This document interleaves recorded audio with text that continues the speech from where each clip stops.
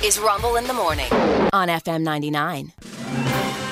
This is the news you missed.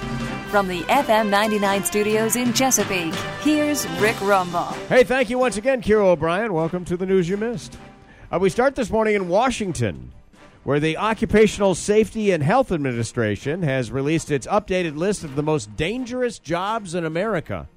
Coming in at number one, hot air balloon pilot. Bad week for that.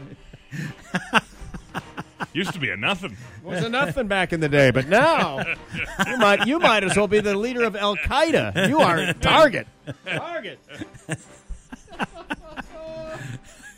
This after 3 more balloons were shot down this week. Woo! Making balloons the only thing that gets shot down more often than a drunk Andy Dick on Grindr.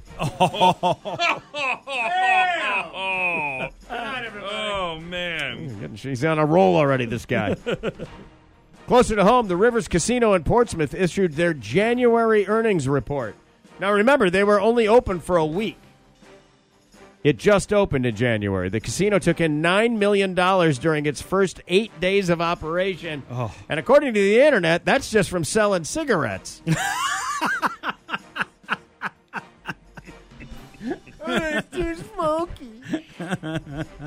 From Hollywood, we learned this week about a planned Jared from Subway documentary. You may remember Jared. He lost a ton of weight by only eating at Subway and became their spokesperson until he was caught entertaining underage guests. To put it politely, yes. Yeah. Spokesman for Subway said, "Oh, great, we were hoping we could relive that because we needed a reason to shut down a few more stores. And by the way, that meat is no longer on our menu." Oh, no. I hate that. Shares of Airbnb went up this week after they beat expectations of Wall Street by almost 24% in the fourth quarter. Dang. They did 25% higher than was expected, yeah.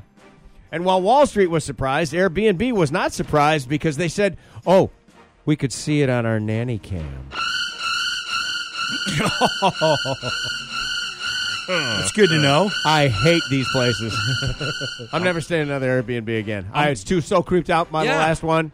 I go to Vacation by Owner. That's the one where they're not on the premises. Right, yeah. It's just a rental house. Yeah. Yeah, I would much rather. But that's just me. That's just me. And finally this morning, Tuesday was Valentine's Day. And on Monday morning's Ask Shelley, we learned that Valentine's Day was started by an actual Saint Valentine, who was imprisoned for performing illegal weddings and ultimately beheaded by the Roman Emperor Claudius II, but not before writing a goodbye note, which he signed, "Your Valentine." Oh. Aha.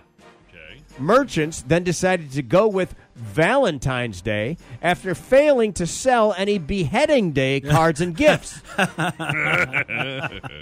Can you do me a favor? I know not how to ask, but please close my eyes when my head hits the basket.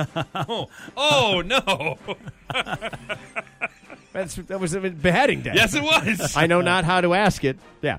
Every week, stories of all kinds make up the news. And so do I. For the news you missed on FM 99, I'm Rick Rumble.